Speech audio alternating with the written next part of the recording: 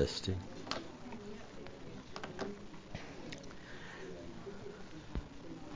Okay, let's go ahead and get started this morning. We're looking at issues of the last days, the rebellious part of the last days, and the fact that people are rebellious, and there's 20 different ways to describe people literally all over the world. But we're seeing it here from Scripture, foretold, prophesied, and now we're seeing it being lived out. It's actually a great time to be alive.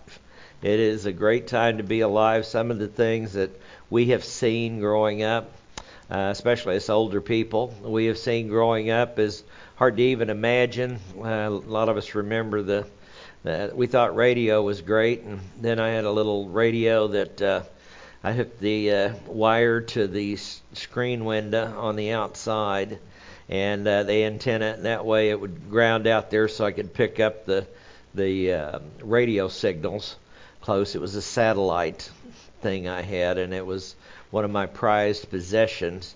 And then television came along, and I remember when the first color TV came out, and we all took an excursion from grade school to a kid's house that just bought a color TV, and we thought, wow, that's the greatest thing we've ever seen. And then we go through here, and then all these wires and cords that went to telephones, and now we can talk to somebody on the other side of the world at no cost. And back then it cost like $20 a minute to call something like that. So it's amazing what we have seen, but we've also seen the world go from bad to worse, just like it says it's going to do in the passages that we've been studying. In the last days, when the last days hit, and you're able to identify them, yeah, there's some good pockets, there's some good idea, there's some good the people saved. There is good things that happen, and that's part of the last days. But overall, things just keep headed downhill. So we don't need to be depressed about it, but instead looking up. I mean, look what the Lord has got promised for us, and that indicates it's drawing closer every day, not just chronologically, but it's drawing closer every day spiritually, because the world is hitting a low that was prophesied a long time ago. We are at 2 Timothy 3:10. We have looked at the 20 different things that are characteristics of the last days. And they said people are holding to a form of godliness, but they have denied the power thereof. Avoid such people as these. And then it goes on to tell us, ever learning, never able to come to knowledge of the truth. People prey on the weak. That's one of the facades they use of godliness. They look godly, but they're actually preying on the weak. There's the intellectualism that goes on, the manipulation that they use in the process. And so then how do you handle it? See, the Bible gives us problems, but it also gives us solutions. How do you handle it? And that's verse 10. Verse 10 says to hang on like Timothy. Timothy is he's been doing this, and Paul is commending him, but he's also telling us how to deal with various issues that we run into. So, before we begin, let's take a moment or two for silent prayer. Present ourselves in front of the throne of grace and ask indeed that the Holy Spirit would be our teacher. Let's pray.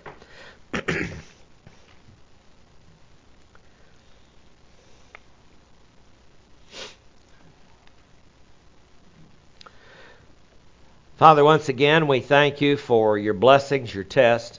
We thank you for your opportunities. And Father, we thank you for your word that lets us to know the times that we are living in and what to look out for, but also you give us instructions as to what to do to counter these things. And so, Father, I pray that we'd be able to understand and remember, and then be able to use these principles wisely, as we ask it in Jesus' name. Amen. 2 Timothy 3:10, it says, but you followed. Now, Paul is writing Timothy, so he's saying, you, Timothy, you followed. And the word followed here is parakaleutheo. Now, it's a compound word of para, which means alongside. Akaleutheo comes from akaluthos, and it means a follower or a companion. Uh, it it means one who is going in the same direction. A follower is one who's going in the same direction, not who's heading in another direction. Paul is headed in the right direction. He knows it. The inspiration of the Holy Spirit has given him a little better insight.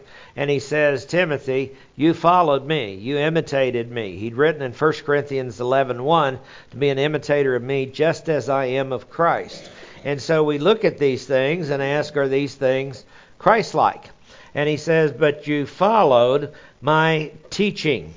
It's interesting construction that is put together here, because it says you followed me. It's in a genitive, you followed of me, and then the next 6 things that follows here actually overlaps into the next verse. It puts a definite article in front of each one of these. So it says, you followed me, and then it says, the teaching. And so the way that it does this is point out each one of these is specific, and each one of these has got its own identity to it. And so that's what we're going to take a look at today, is what is the identity of these words that are found there. The word teaching, it says literally, the teaching. Didaskalia is what is taught. It is frequently translated as doctrine. It is the subject found in 1 Timothy 1:10, different passages in chapter 4, 5, and 6 in 1 Timothy. And he said, you followed the teaching, the doctrine. Now, Paul's doctrine that he teaches is obviously biblical. He's receiving revelation, he's writing it down, and he is revealing it, telling other people about it and teaching other people about it. And some people look at this and go, well, that's Paul's teaching. Well, doctrine is, quite properly, the Word of God taught. It is not the Word of man established as dogma. That is a different thing. Doctrine comes directly from the Bible, and that's what we have to realize. Now, some things we find out that are held as they're held as doctrine. They're actually not. They're just opinions. But whenever you find something stated and stated clearly, that's where you build doctrine from. So he said, "You followed me." Then he says the doctrine, and so the doctrine always has to be stacked up against what does God's Word say? Sadly, a lot of churches have added in things that are not really there. The doctrine is you understand doctrine systematically. You understand how verses fit together. That's part of what we do and part of how we study it. But it is all connected into what does the Bible say. So he says, you followed the doctrine, then the conduct. Now, conduct is actually a manner of life. It's the word agoge. It's only used one time. It comes from the word ago, that means to lead, and it properly denotes a training or a discipline, and then the course of life that's taken as a result of that.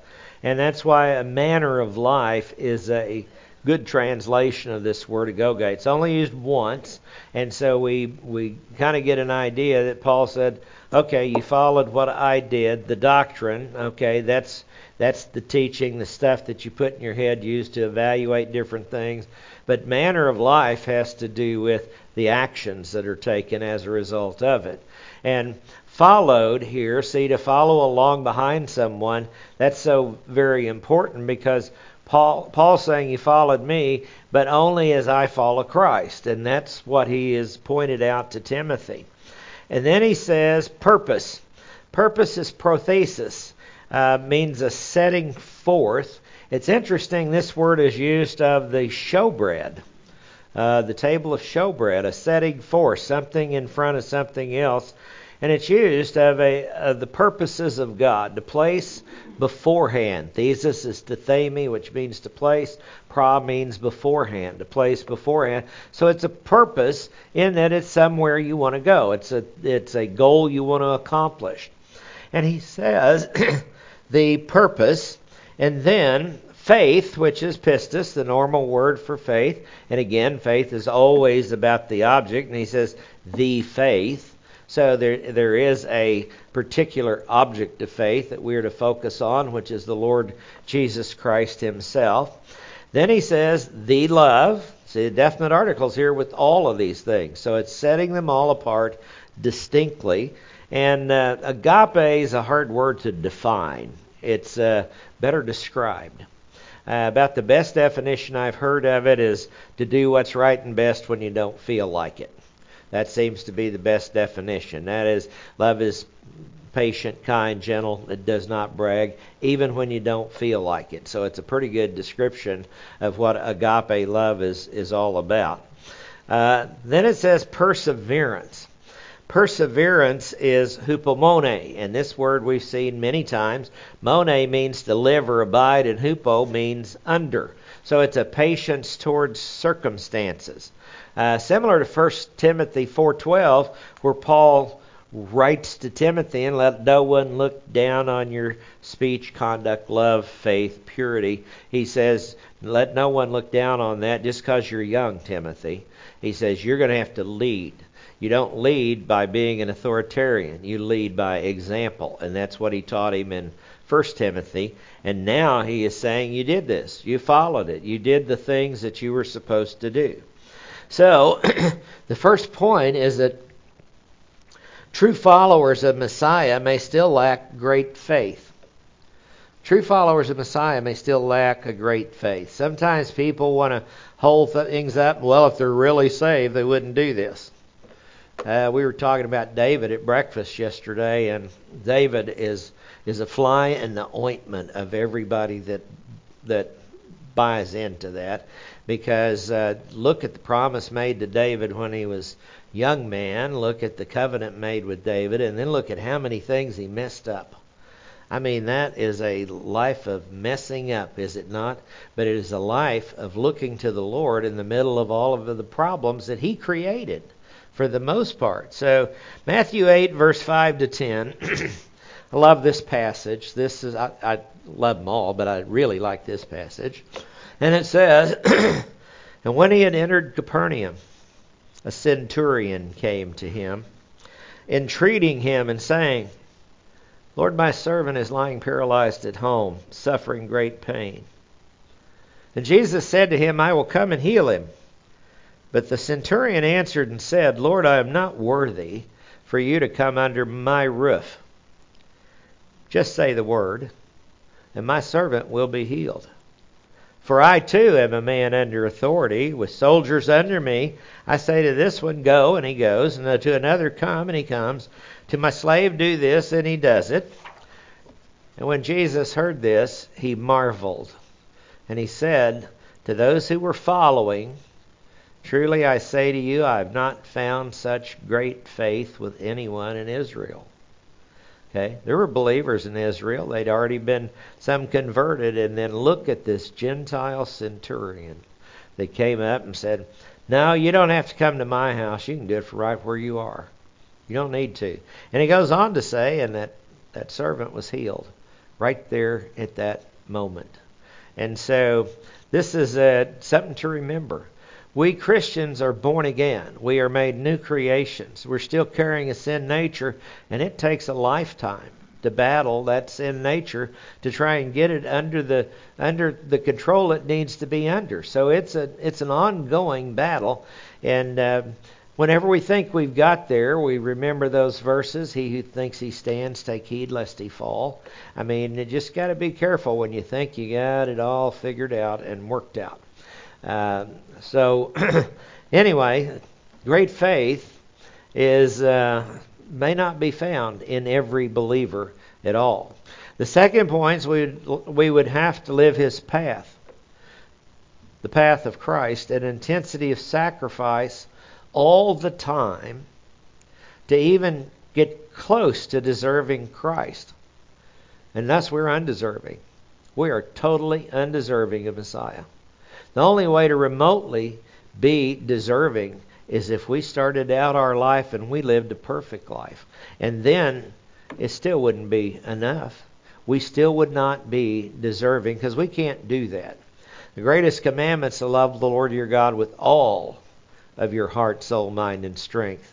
And how many people could actually make a claim that they had done that all of their life?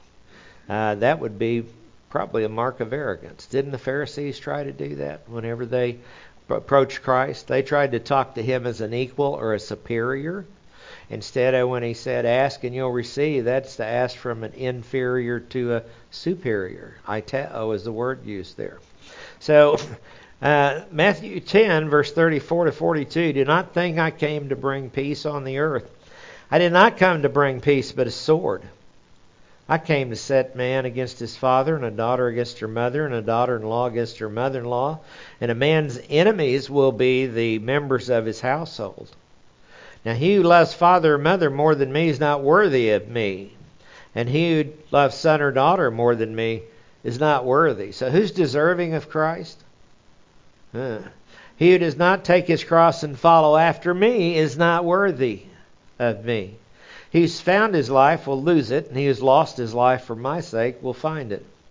He who receives you receives me, and he who receives me receives him who sent me.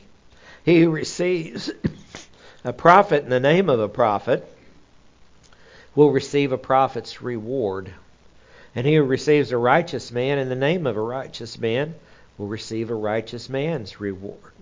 And whoever in the name of a disciple gives to one of these little ones even a cup of cold water to drink, truly I say to you, he shall not lose his reward. I think the writer of Hebrews may have known that when he said in Hebrews 6:10, God is not so unjust as to forget the good that you've done in ministering to the saints. We would have to live a perfect life, all of our life, to remotely deserve salvation. But we don't. It is all about grace. Now we are called to press on. Notice that Paul writes Timothy and he says, you followed, aorist tense, past time. This has been Timothy's life since he's been there at Ephesus and he's been teaching. He was installed as the pastor. This is who he is. And so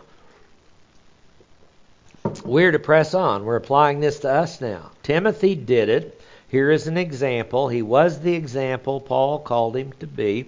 And he set an example for us, not just that little church there at Ephesus. But we're supposed to press on with doctrine. Now, how do we press on with doctrine? First of all, we got to know it.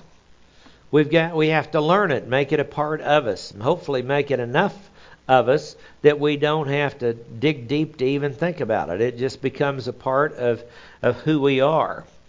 Because we need to press on with doctrine. Why do we need to do that? First point here, and this comes out of 1 Timothy. This is what he wrote him about in the previous epistle. And to identify the valid use of the law. Let's see where he uses the word doctrine, because that's going to teach us what he was talking about. It says, we know the law is good if one uses it lawfully, correctly. You use the Mosaic law correctly. And then it says, realizing the fact that law is not made for a righteous man, i.e. one that is following it, but for those who are lawless, rebellious, for the ungodly and sinners, for the unholy and profane, for those who kill their fathers or mothers, for murderers, immoral men, homosexuals, kidnappers, liars, and perjurers, and whatever else is contrary to sound doctrine. That's our word teaching there, didaskalia. So the word for doctrine. So he says there's certain things that are contrary to it. We have to realize it, and that's why the law is still there. It's a tutor to tell us we need a Messiah to lead us to Christ. It's also, we're to press on so we can identify false doctrine. We need to know doctrine. We need to know what it is. We need to be, again, a part of us. 1 Timothy 4:1, the Spirit explicitly says that in latter times some will fall away from the faith, paying attention to deceitful spirits and doctrines of demons. Just like God has doctrine revealed through His Word, demons have doctrines that they have put together, and they have revealed it. They reveal it to unbelievers. They reveal it to those that they have oftentimes moved inside of, possessed, and they reveal information to them, and then it gets out and other people listen to it. So believers can be influenced by doctrine of demons. Now, what might be one of those? Doctrine of demons? Jesus is just a man. Just a man. Not God who became man. He's just a man. Oh, and he's a man that ascended to godhood.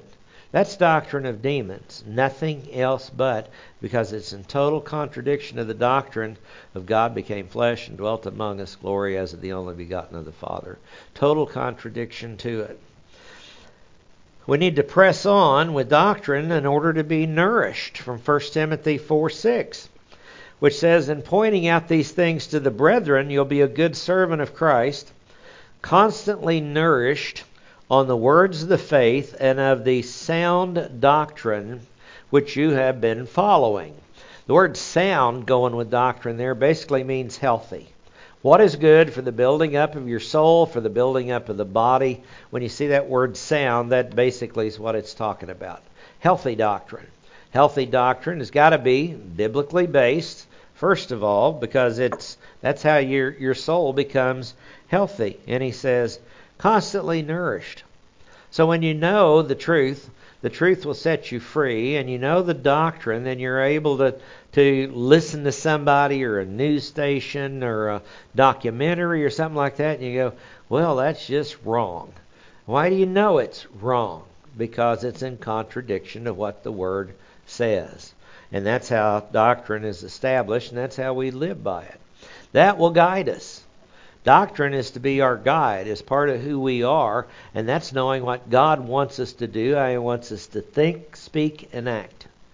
That it's really pretty simple, but that's what He wants us to do.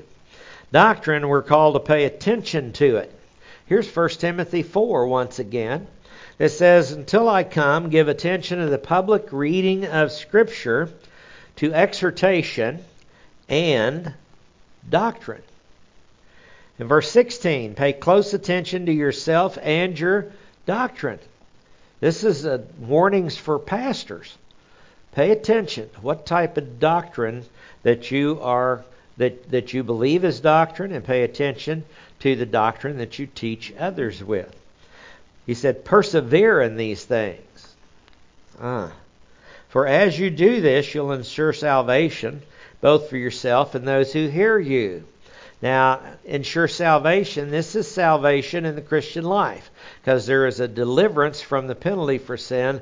There's also a deliverance from the power of sin, and this is the power of sin that it is talking about. Paul's written multiple passages. 1 Corinthians 6, 2 Corinthians 6. You can talk about Galatians chapter 5, where he's talked about the war with the flesh that's continually ongoing. Romans 6 and 7. Over and over again, he says, we, believers, Christians, saved by grace through faith, have a constant ongoing battle with this flesh. And also with doctrine, 5:17, he says to honor those who teach doctrine. It says, let the elders who rule well be considered worthy of double honor, especially those who work hard at preaching and teaching. Learning doctrine and teaching it, because doctrine's the Word of God taught. Also, we're called to be honorable, so other people don't attack it. From 1 Timothy 6:1. Be honorable, because what happens when a person professes one thing and does something else? I know we don't notice any of that on television. Maybe some of our politicians say one thing and do something else. Well, we don't like that, do we? Do we like to treat other people the way you want to be treated? Do you want to be treated that way? You can't fix what they do, but you can control to some degree what you do.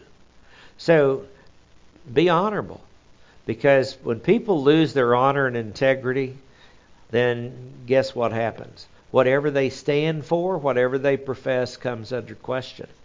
1 Timothy 6:1, let all who are under the yoke as slaves regard their own masters worthy of all honor, so that the name of God and our doctrine may not be spoken against. And what is sound doctrine? This is one of the more important verses that you'll find to tell us how do you identify sound doctrine. 1 Timothy 6:3, if anyone advocates a different doctrine, does not agree with sound words, healthy words, those of our Lord Jesus Christ, and the doctrine conforming to godliness, he's conceited and understands nothing. See, true doctrine, sound doctrine, is built on the words of Christ. And that's something we have to remember. Sometimes when people talk about true doctrine, there's several books out written by different scholars over the course of several centuries that say things that become sound doctrine. That's the title of one of them. And some of the things that become sound doctrine, I think, is just totally heretical. According to that book, they said sound doctrine. And part of what they do is look at how has people viewed it over the course of time. They're analyzing the Scripture from various viewpoints of various preachers, various theologians, and they look at that and they put these all together, and then they come up with the conclusion, this must be sound doctrine because so many people have agreed with it. Well, 5 out of 6 people on this planet so far agree with Satan. So it doesn't mean it's got anything to do with numbers or anything like that. It's got everything to do with what does the Lord have to say. Oftentimes in seminaries today, one of my big bones to pick with them is that whenever somebody's going to write a paper, then they get a whole bunch of commentaries and a whole bunch of books, and you have to have books to study with to one degree or another, but they leave, what then does the Scripture say? And it's more about quotations. I've got books at my house with many, many pages of footnotes and citations, and that very seldom does it have a Scripture verse in there. It's all about, well, this guy said in 1765 that's what this verse meant. Well, so what? What does this verse say? Now, you can use commentaries in a good way because sometimes they've got historical insights that you're not going to find other places. That's true. Sometimes if it's an exegetical commentary, they may have insights into the particular words that are used in a passage. They have a value. I'm not saying they're useless, but indeed you have to be careful with what you're doing and stick with what the Scriptures have to say. Now, see, we're to press on. And this starts with true doctrine. We are to press on with godly conduct. Now, there's not any subpoints underneath that because there are a whole lot of other passages that identify this quality. These are courses of action. This is a word used one time in the New Testament, and here it is. And it's kind of a summary word in a way for these other qualities. It's a godly conduct. What is godly conduct? Well, you got the right doctrine. You're living the right doctrine. You've got a godly purpose. That's the next one showing up. And you're living that. Godly conduct is a walk in faith. So it kind of puts this whole thing together and says, what does your Christian life look like from the inside out? And that's what godly conduct is about. Oftentimes the word eusebia is used, and that is a word that means a reverence. You have a reverence for the Lord God Almighty. It's sad that reverence is leaving. Have you noticed that? People don't have reverence for anyone or anything. And not that we should have for people, but there should be respect for offices, whether or not the people are worthy of respect. There should be. And why that? Because God established authority. Okay, so there should be a respect for an office. President of the United States, you might not like what he did, but there should be a respect for the office. The Supreme Court, there should be a respect for the office. And you are free to disagree with any of the conclusions they reach anywhere over the course of time and history. And the same thing with legislators. The same type of, there should be a respect for the office. And if they don't respect the office, they need to be replaced. And we have the freedom in this country to do that. But there should be a respect for authority that goes along with that. These are just, in a lot of ways, common sense things. What is godly conduct? We are also to press on with a godly purpose. Now, what is the chief purpose we're to press on with? God's eternal purpose in Jesus Christ. Interesting where these words are used, isn't it? Because they just point out things to us very clearly. Ephesians 3:11, this was in accordance with the eternal purpose which He carried out in Christ Jesus our Lord. The Father had an eternal purpose. What was that eternal purpose? One known since eternity past, since He has no beginning, He has no end. What is it? What did He carry out? Substitutionary death. Took our place on a cross. Lived and set an example of how we should live in godly conduct. And He says this was in accordance what the Lord did. And it's also in Ephesians 3 is kind of the introduction to the doctrine of the church, one of the major passages that's found there. So the church didn't sneak up on God. He had already planned for it, and it was already coming, and He knew what was going to happen. He laid out the end from the beginning. He knew that the Jews would reject Him at the first advent. He not only knew that they would, He knew all the reasons why they would. And He still went ahead with the plan, because He knew us before He created angels or before He created man. He knew man was going to fall. You know, when Adam ate from that tree, what have you done, Adam? Have you eaten from that tree that I told you not to eat? He knew that before He created Adam, what Adam was going to do. So that wasn't for God's benefit to find out. It was for Adam's benefit. And He already had a plan in place to handle that, because He knew Adam and all of his progeny were going to need a Savior. So He had planned for that, an eternal purpose in what? Messiah, Jesus, our Lord. When you see the word Christ, it's Messiah. If you see it as Messiah, it kind of sheds a bigger light on the whole meaning of that word. Christos is the same as Mashiach in the Hebrew. It's the Messiah. Now, the godly purpose is to be true to the Lord. In Acts 11:23, this word purpose is used. Then when He had come and witnessed the grace of God, He rejoiced and began to encourage them all with a resolute heart is our purpose, a purposeful heart, to remain true to the Lord. That purpose is to be true to the Lord. That's what our life should be about. And see, if our goals are to love God and love one another, we'll be true to the Lord as long as we stay with those. Because you can't love Him without being true to Him. With a godly purpose, we're called to chart a course to follow. Acts 27 is kind of the root meaning of this word, because it indicates to chart a course or a path to follow. It's used in here with a boat going across the water. And it says, and when a moderate south wind came up, supposing that they had gained their purpose. Interesting placement of the word. They knew where they were going. They thought they were headed that way, and they thought they got there. So they charted a course. So here's a picture of a purpose charting a course. So was it they say that if you don't plan, if you don't have a plan, you plan to fail, or something to that degree? Have a purpose to your life. And then once you chart a course and you have a purpose to your life, check to see if it's aligned with God's purpose. Check to see if it's aligned with God's purpose. 2 Timothy 1:9.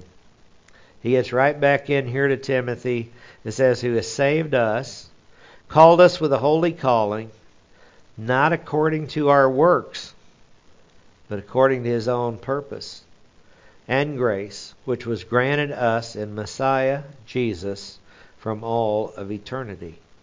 So we check to see if our purpose that we chart for our life has something to do with God's purpose that He has charted for our life. Then we find that our will and His will coming together, because it's all about our will changing to meet His will, not His will changing to meet ours.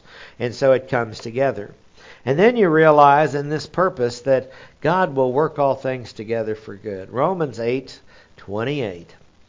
I think how many people have that verse in their house? I mean, it's just constant reminder. And we know that God causes all things together to work together for good. To who? To those who love God. To those who are called according to His purpose. What's His purpose? Become Christ-like. What's His purpose? He wants you to have all the rewards you can possibly have. He wants you to have a time in eternity with His Son and the rest of the royal family. He wants that. He wants that for all of us. And He'll work it together for good. But the key is to those that love God. Sometimes people say, well, He didn't work it together for good in my life, but then they're blaming God about everybody and everything and all their problems and everything they did. And so does that really count as loving God? Turn around the love for God, and what happens? Things start working together for good. That's what happens. I'm sure all of us can look back at our life and go, oh, that was really rough. What we went through, that was a tough period of time and all that. And maybe we were in tune with the Lord. Maybe we weren't in tune with the Lord. And if we weren't in tune with the Lord, and you find out whenever you get in tune with the Lord, things start fitting in place. The puzzle pieces start coming together. You start filling in the inside of that picture and not just the outside portions of it. So realizing that He'll work all things together for good. He did with me, quite honestly, or I wouldn't be standing here today. So that's just the way it is with all of us. We can make some really bad and stupid decisions along the way. But when you get realigned and your eyes fixed back on Jesus, then guess what? He'll get you back to the line that you need to be walking. We're called to press on in faith. In faith. Again, faith is always about the merit of the object. It has all the merit. We press on in faith. Do you know what's going to happen tomorrow? No.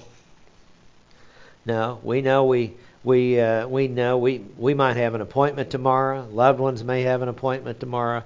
We know certain things that are on the calendar and on the schedule. And I think college, the biggest thing about college did to me is tell me that your schedules are a good idea, but not necessarily the way things are going to happen, because they get turned around really fast. And we're called to walk by faith, though, because we don't know how all the details of tomorrow, but we know that the Lord is there. We're called by faith to live righteously before God, and it requires a life of faith. To live righteously, to know what is right, know what is wrong, and say, by the grace of God, tomorrow, today, I want to do it right. That's honoring to God. And to be able to go to the Lord and say, you know what, if I get out of line, would you show me real fast? So I don't head off in the wrong direction and maybe take somebody with me. Would you show me real fast? And that's the type of spirit that He wants. That's a humble spirit that doesn't approach life with, I know it all. Okay, it approaches life with, He knows it all. Without faith, Hebrews 10:38 says, my righteous one shall live by faith. And if he shrinks back, my soul has no pleasure in him. If we want to live in righteousness, it requires faith. And he said, if we shrink away, then there's no pleasure there. Now, this is in direct contrast to Paul. It says, we seek to do the things that are pleasing in His eyes. Okay? What are the things pleasing in His eyes? Not sinning is right at the top of the list. Without faith, you'll never please God. Now see that Hebrews 10:38 is the introduction to the next chapter. 11:1, faith is the assurance of things hoped for, the conviction of things not seen. Hebrews 11:6, without faith it is impossible to please Him. For he who comes to God must believe that He is, and that He is a rewarder of those who seek Him. Does God have something for you? Like eternal life? Does He have something for you? See, that's a rewarder of those who seek Him. And you go to God with faith. It says He holds eternity in His hands, and He said, you believe in my Son, you'll have eternity there with me forevermore. This will be a great time together. Do you believe that? A lot of people say they believe a lot of things about heaven and the afterlife and everything else, but when it comes down to it, they don't. And they're scared. Because, see, love casts out fear. And you realize that God loves you, and you start loving Him back with that same intensity. Then what happens? The fear of what happens after your last breath disappears. It goes away. And that should be the way we want it. That should be the way that we want it. Faith has to be tested to gain endurance. Now, a lot of times I open up. Anybody tested this last week? Okay. How about, did you enjoy your testing last week? Don't see a lot of hands going up on that one. Did you enjoy it? Well, what does the Bible tell us to do? I love James 1. Consider it all joy, my brethren. That when I was first started studying in seminary, and before I'd just blow through the Bible reading it. And then when I got to seminary, I started studying these things. Consider it all joy, my brethren, when you encounter various trials. Now, I'm in seminary studying this, and I'm going, yeah, right. Because pressures just get doubled and mounted and everything else when you're in seminary. When you encounter various trials. Why can you consider it joy, knowing that the testing of your faith produces endurance?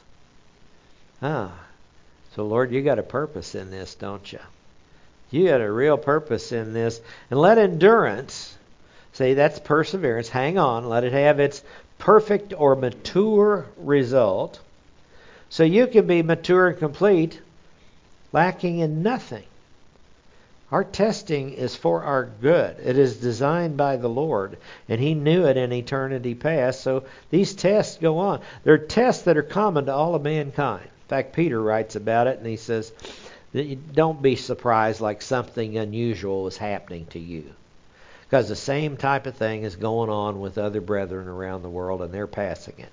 So don't think that, this has come my way and nobody's ever faced it before.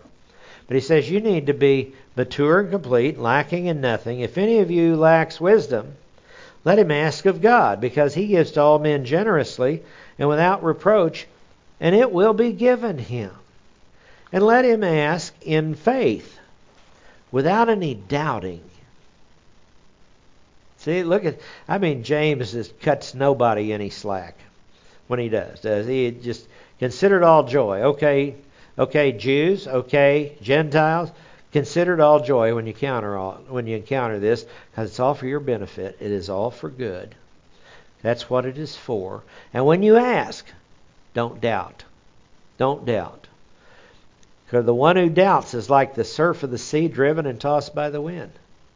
Because we know if we ask, and that's humbly ask, and you humbly ask by asking in accordance with revealed truth, and you don't come saying, oh Lord, I'm going to get humble because I need a new fill in the blank there. Lord, I'm going to try to humble myself and look good before you so you'll answer this prayer.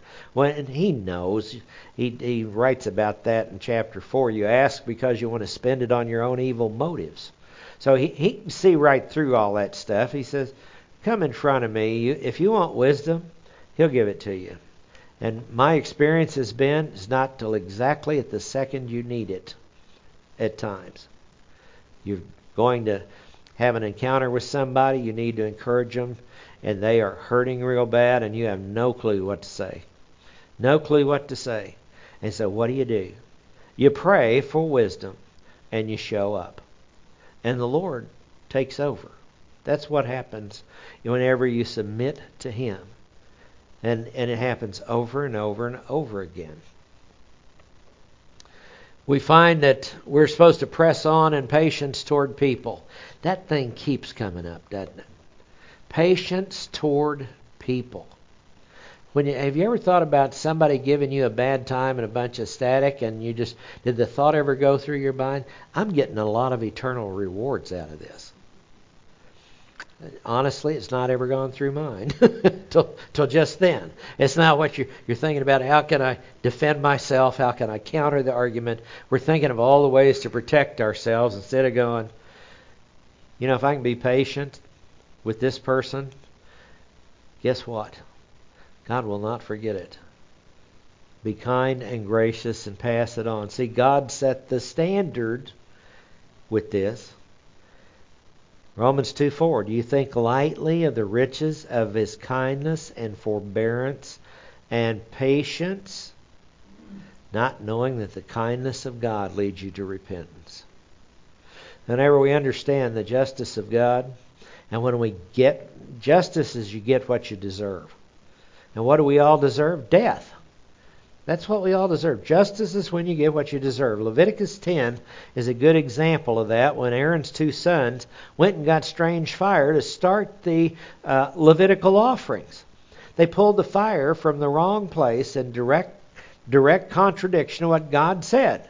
You get the fire here, and you start it here, and you offer up the offering. So what did God do? He took them both out.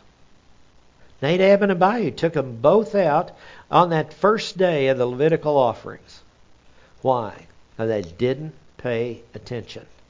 They didn't pay attention. Well, now, is that unfair? The devil would say it's unfair, wouldn't he? What is it? Just. It is fair. That's the way God rendered the justice. He started this all off, and Nadab and Abihu started the wrong way, and they got what they deserved to show the Jews, that's what justice is. Be careful when you start hollering for that. And why did David holler for grace and mercy so much?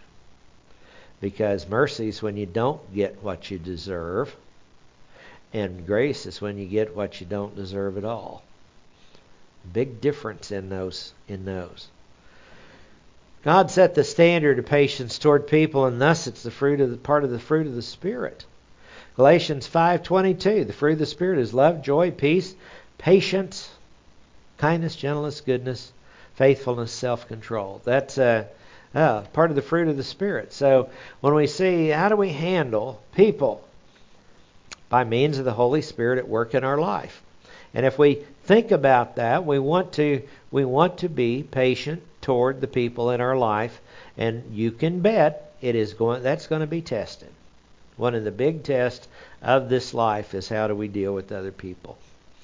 Well, we have hit a stopping point here. So we'll be picking this up here next week and moving on through the rest of this chapter. Let's pray. The Father, thank you again for your grace, your love, your mercy. Thank you for your patience with us. We know we can be a mess from time to time, and maybe more than just time to time. But Father, we also know that you love us, you care for us. Your kindness is amazing.